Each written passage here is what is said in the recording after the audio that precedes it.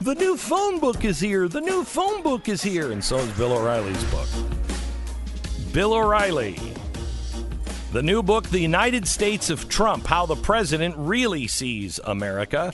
He's been working on this for like 10 minutes last year and then promoting for the last year to tell us that it's coming out. I have read it cover to cover, and I begrudgingly tell you it's one of his best books, and it's really, really good. And you're going to look at the president in a different way. And if anybody really wants to understand how the president thinks, this would be the one book that you should. But I'm hoping that there's some sort of book apocalypse that happens, and you can't make it to the bookstore. Bill O'Reilly, welcome.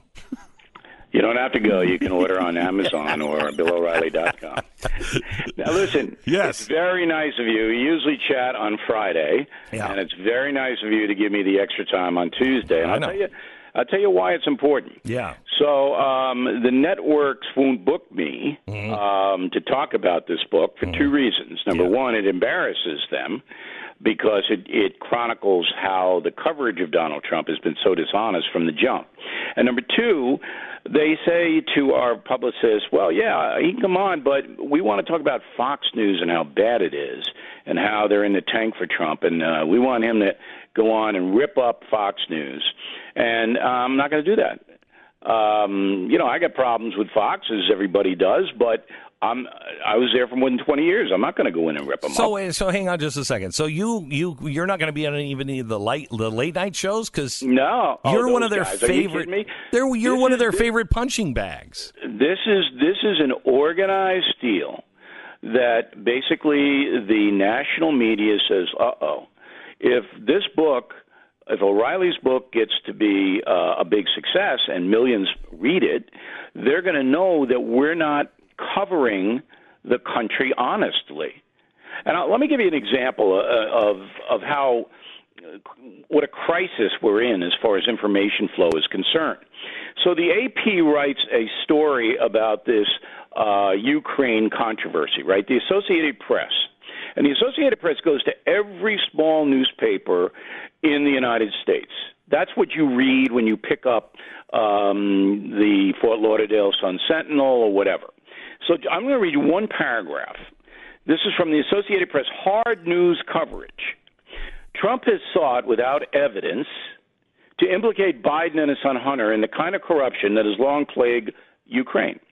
Hunter Biden served on the board of a Ukrainian gas company at the same time his father was leading the Obama administration's diplomatic dealings with Kiev. Though the timing raised concerns among anti-corruption advocates, there has been no evidence of wrongdoing by either the former vice president or his son. It's not true. Now, this is a hard news piece, but they didn't say there is no evidence of wrongdoing against President Trump. When there isn't any evidence of anything, we don't know what Donald Trump said in his phone call. We don't know who the whistleblower is. And now there are reports that the whistleblower didn't even hear the conversation. It's hearsay. None of that is in the Associated Press report. So the reason I wrote this book was because I am furious about the corruption of the American media, and I am worried that the American people are not getting the information they need to make responsible decisions. That's why I wrote this book. I had another killing book all set to come out this month, but we delayed that to get this book out because enough's enough. But now it's going to be harder for me to get the word out about the book because the establishment media doesn't want people to know about it. And that's why I thank you, Glenn Beck, for being generous in giving me some time today. So I'm shocked to hear that the media won't have you on. I actually am, because you are a great guest and they love punching you, and you like punching back. It's great for ratings, and I'm it's shocked big ratings. But listen, when I tell you, Beck, that we are in a crisis situation as far as the media is concerned, all right, that there's anger in the conservative traditional precincts, furious anger, all right, and in the liberal precincts, there is worry.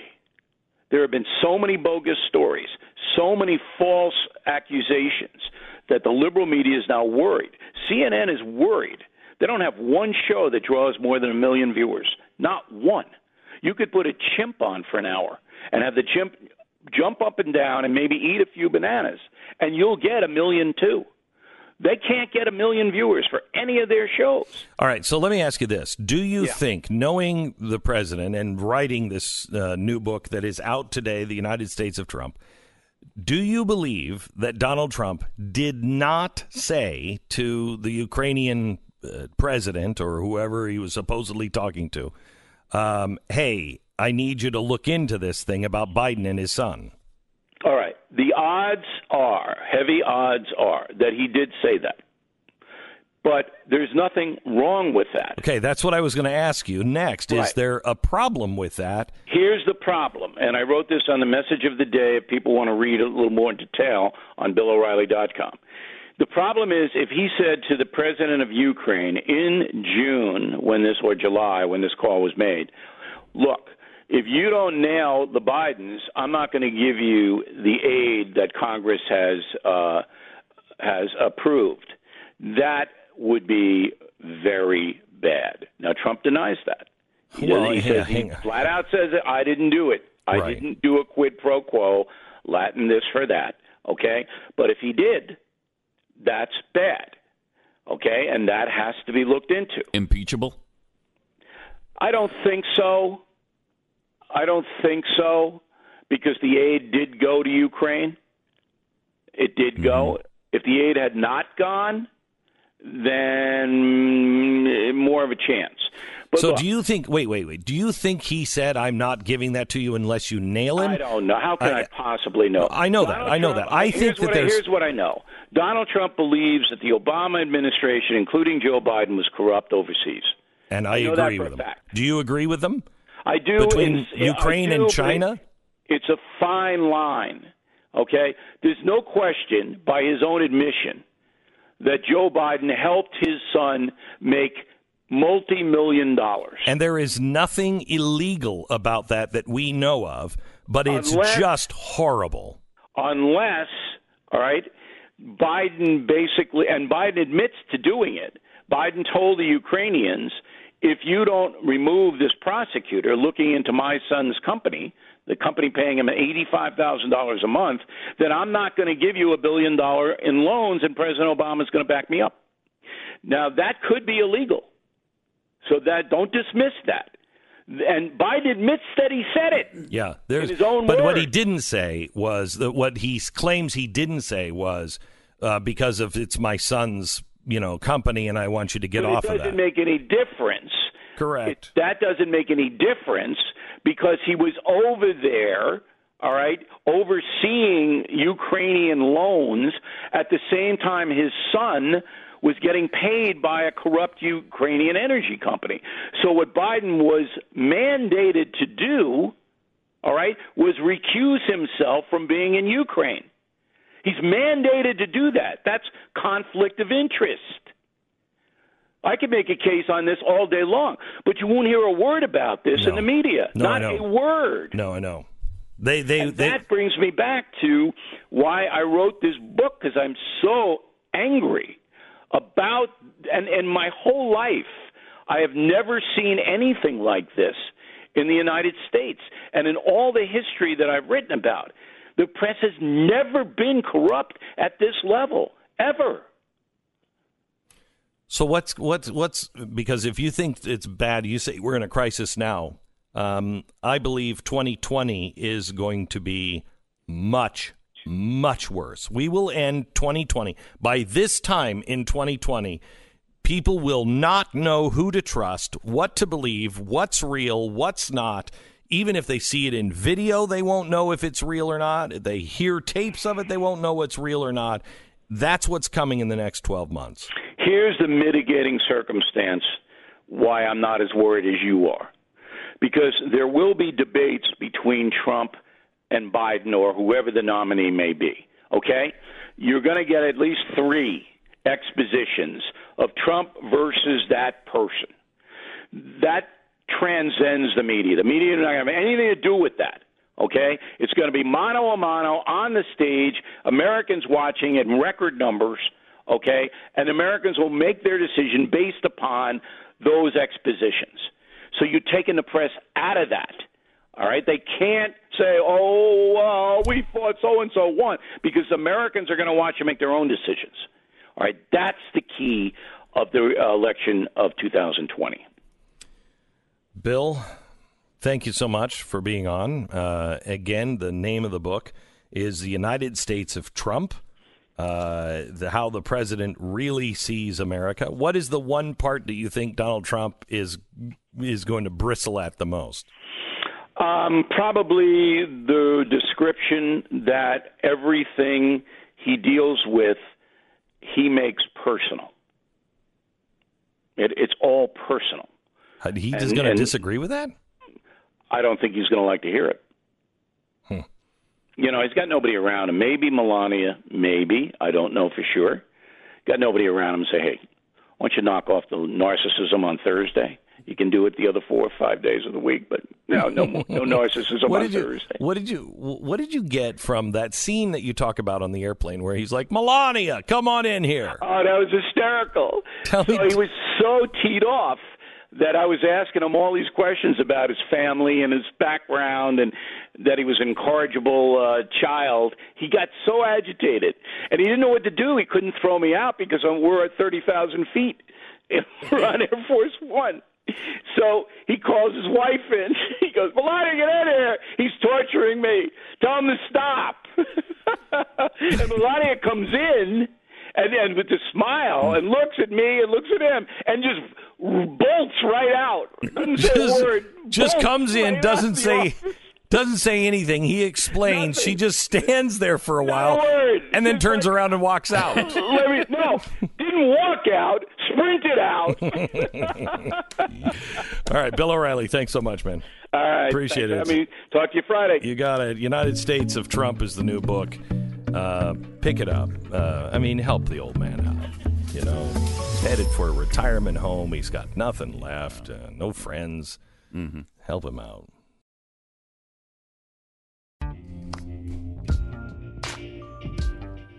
We're going to talk about the economy here in just a second. Donald Trump is speaking at the UN, and he is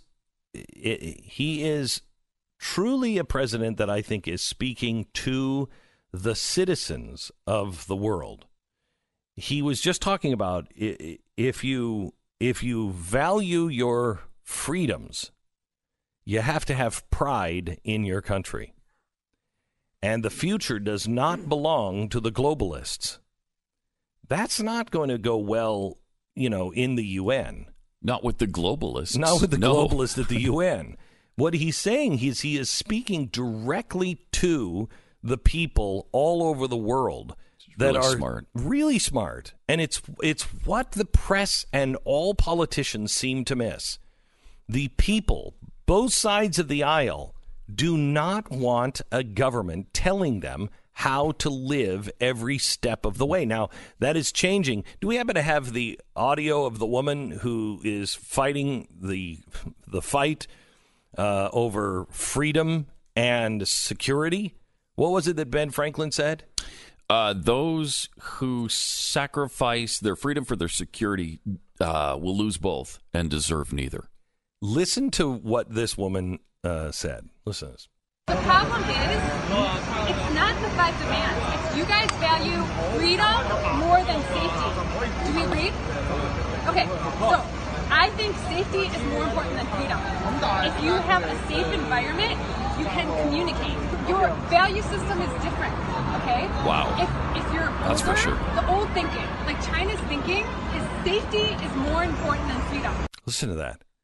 China's thinking. Wow. You are engaged in old thinking. Ask the Muslims in China. Ask the Christians in China. How great that theory is. Ask the people in Hong Kong how great that is.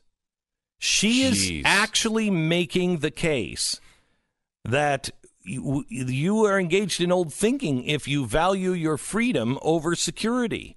The people in the Soviet Union were secure until they weren't. You're totally secure in those situations as long as you agree with everything that the state or those in power do. The minute you have a different opinion, and I warn you, we're being told right now we should all have the same opinion, but that's inhuman. That goes against human nature. We don't all have the same opinion, and we shouldn't. We should all have the same opinion. We should all eat the same things. That doesn't include meat. I mean, that's really coming to the forefront now, is this push for vegetarianism. Well, we have to talk next hour. We're also going to talk about this. Could you please play, what was the girl's name? Helga or whatever? Greta Thunberg. Greta Thunberg. Mm-hmm. She was speaking at this climate conference, and I just want you to listen. How old is she? 15 years old. 16. She's 16. I want you to listen to the fear in this 15-year-old. Listen to this. This is all wrong. I shouldn't be up here. It's true. I should be back in school. Yes, you on should. the other Please side do of that. the ocean. Yes. Yet We agree you all on that. come to us young people for hope. How dare you? You have stolen my dreams and my childhood with your empty words. And yet I'm one of the lucky ones. Why? People are suffering. People are dying. Where? Of the climate? Entire ecosystems are collapsing. Where? We are in the beginning of a mass extinction. Holy. And all you can talk about is According to money who? and fairy tales of eternal economic growth. How dare you? Wow. And the lemmings all applaud All that, applaud. because they love that These stuff. parents are Despicable, monsters. yeah. They're monsters. To get her to believe that humanity is on the brink of extinction. Who is even saying? There's not a single scientist I know of that is saying The that. people who wrote the report, that believe in global warming, they've been saying, nobody's saying, we never said there's 10 years or 15 years. We never said that. Look at what they're doing to our children. This is inhumane. It's abuse. It is absolutely abuse, and it's more than that. I contend it is actual evil. And I'll back that up next hour.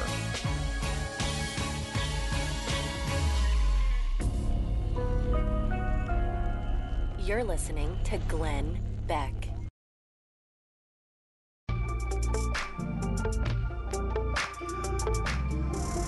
Welcome to the program, the Glenn Beck program. We have Harry Dent on. He is the author of a new book out called 0 Hour. He's an economist. He has written several books over the recent years. He goes against the grain usually. This time, people are starting to agree with him. But he predicted the dot-com bubble in the 90s. I believe he also had a book out that talked about the banking crisis in 2008. He is more accurate on timing than I am, but he is very accurate on the direction that we're headed. He's saying that we are approaching 0 hour in 2020 of a massive meltdown. Welcome to the program, Harry Dent. Yeah, nice to be back, Glenn. Yeah, thank you. So let me start with this. Are you concerned at all about what's happening with the banking sector that they say was caused by buying U.S. Treasuries, and then they also had to pay their taxes on the same week? And so the repo loans that are being given by the Fed, and they say they're going to do it now. They were only going to do, I think, $50 billion. And they announced last Friday that they're going to continue this until October 10th to the tune of $1.8 trillion to the banks. What's happening there? Well, it is worrisome that all of a sudden banks need money. You can't say, quarterly tax payments are due, because that happens every quarter. Yeah. And I mean, fire everybody in your accounting department if that's true. Yeah, and the repo rate doesn't jump to 10% every quarter when that happens. So Correct. There is a reason. There's a couple things going on, and the Fed is partly responsible for this. Back in 2008 in the crisis, they, for the first time, paid banks to have excess reserves parked at the Fed. I mean, in the past, if they did that, they didn't get anything on it. And so the banks are sitting here saying, okay, other banks need more money, but for some reason, the big banks, who are the ones that really do this, are not lending it. It's banks lending to each other, as you've told people. Right.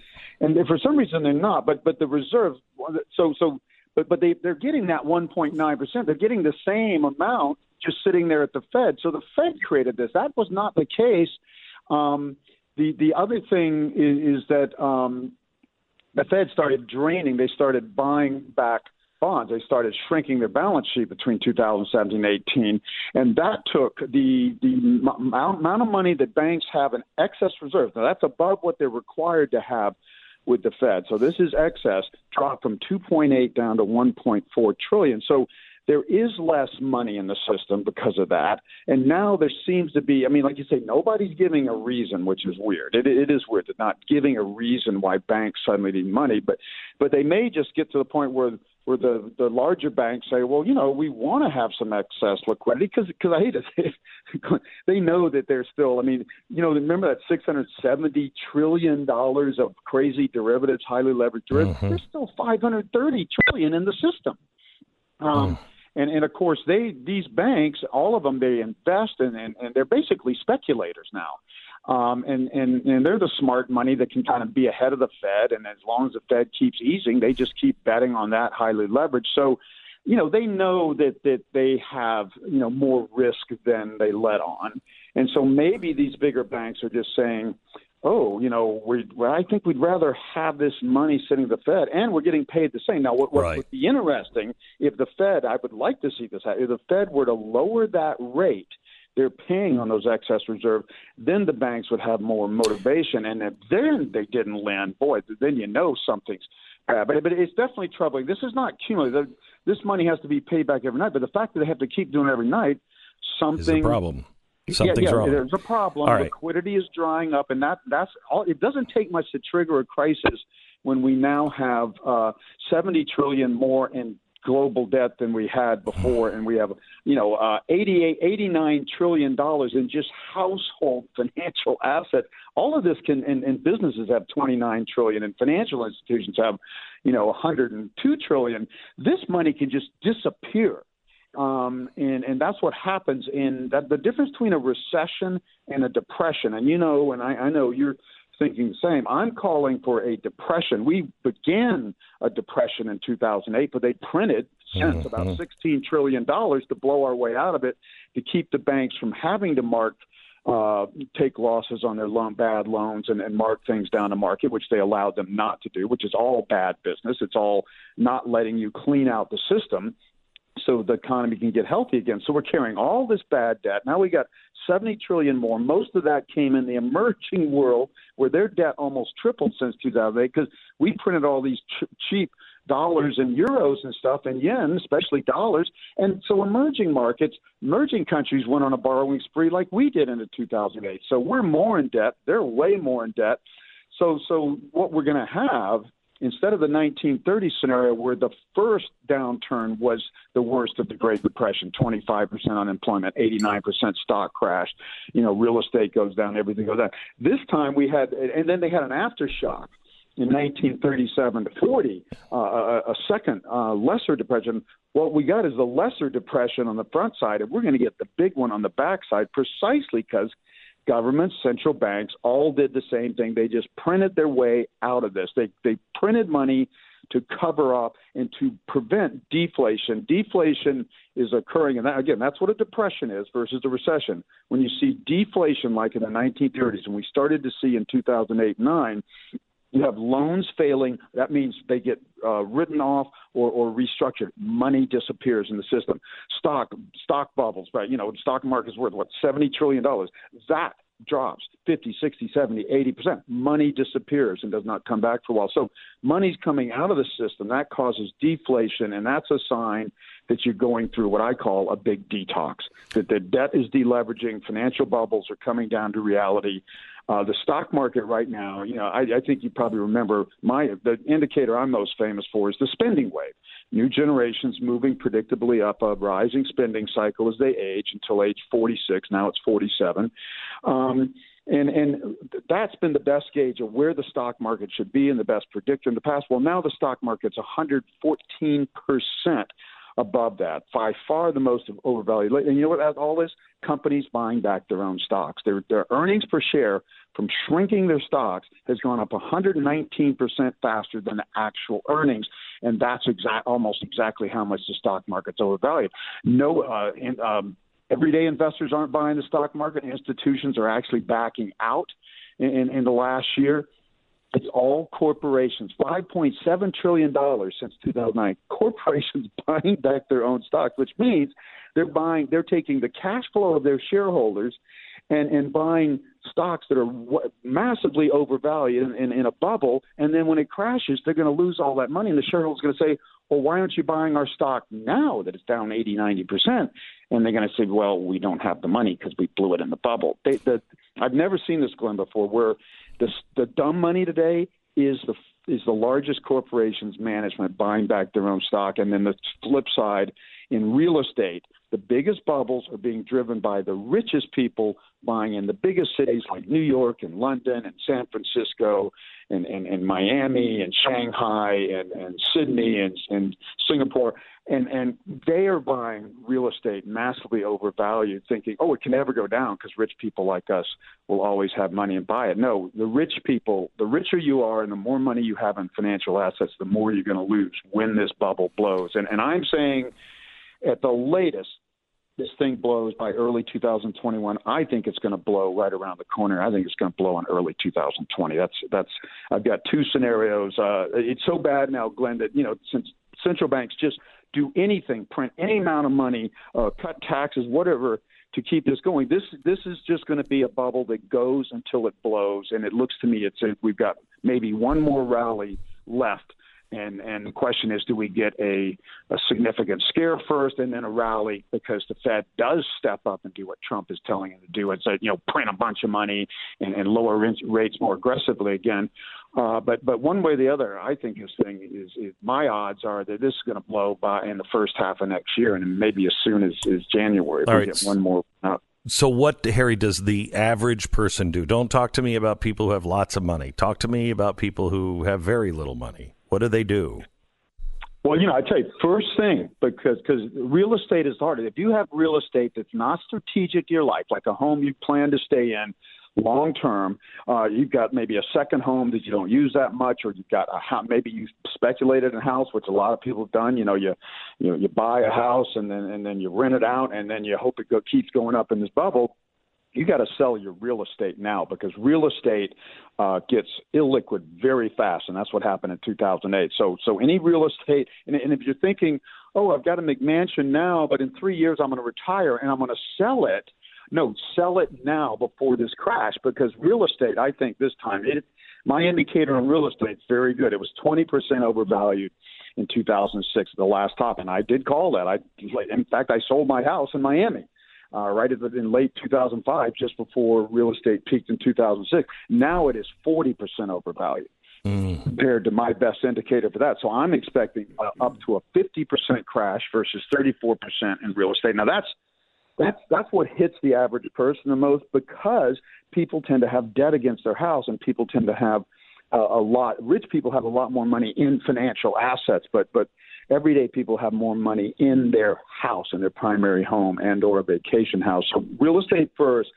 And then I'm telling people, right now wouldn't be a bad time, because we could see a surprise crash literally within weeks, because the market's at a very critical point right now. They're trying to break the new highs, and if they can't, it means they're probably going to go down more than they did late last year, and that could be 25-30%. So this is a good time to lighten up on stocks. If we see this one more rally that I'm expecting, then you definitely sell that. You just you're thinking there's a rally at the 33 possible. Possible, yeah. I'm most watching, Glenn, the NASDAQ, because that's the lead dog. That's the lead bubble. NASDAQ, I'm projecting, if we get one more, if we can break up the new highs and continue the rally that started in late December, then my target would be about 10,000. I see it get near a 10,000 NASDAQ, that is an absolute take your money and run, even if it goes higher, because as Baron Rothschild said in the 1800s, when they asked, what's the secret to your wealth? He says, I always got out a little early. One of the things, Glenn, I did was I looked at bubbles. All I've done is study bubbles the last few years, because we're in the biggest bubble in all history. It's global. It's being pushed, coordinated by central banks around the world. Bubbles, the first crash, when the smart money finally say it's over, and I've got a smart money indicator that's saying they're already running for the hills. They just haven't started shorting it yet. They're already not investing in this market. The first crash averages in the last 7 bubbles in the last century, 42% in the first 2.6 months, and the worst one, which would probably be more like this one, was 1929, 49% in the first 2.3 months. In less than 10 weeks, the market goes down 49%. On the way down 89% in 1932, but more than half of it happens right away. So people who wait and say, well, wait, it's better to get out a little early. I think markets are either going to break up or down in the next few weeks or so. If they break up, I would kind of like sell into that rally. If they start to break down, then you might want to just get out a little early now, and you could do like half now and half later. So you really just have to say, look, I mean, what the typical stockbroker, financial advisor will tell you, and they'll be right about 80% of the time. You can sit out most corrections. This is not a correction. This is a great reset. The last time this happened was exactly 90 years ago. That's one of my most important cycles. Yeah.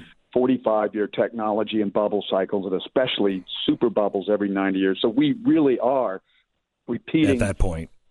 Point. And a super bubble in the U.S. when everybody was moving to the Midwest and Chicago became New York overnight in 1837 that crashed into 1842. So every 90 years we've seen this. So this is nothing to sit through.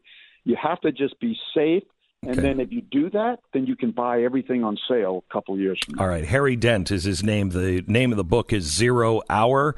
I urge you to do your own homework and pay attention to the economy because something's weird that is happening, and you're going to have to decide what to do about it. Harry Dent, author of 0 Hour. Thanks very much.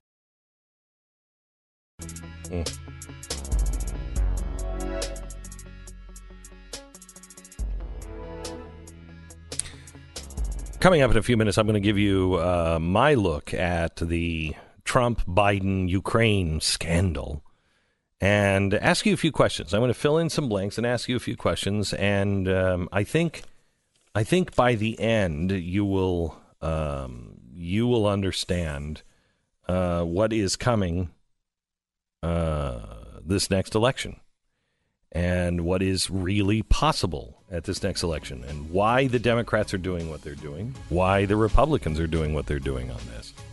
You have to decide, does any of this stuff really matter? And I think the answer to that is yes. But there's a follow-up question. Without a free press, how does it matter? With the press in the bag and corrupt, how does it matter? You're listening to Glenn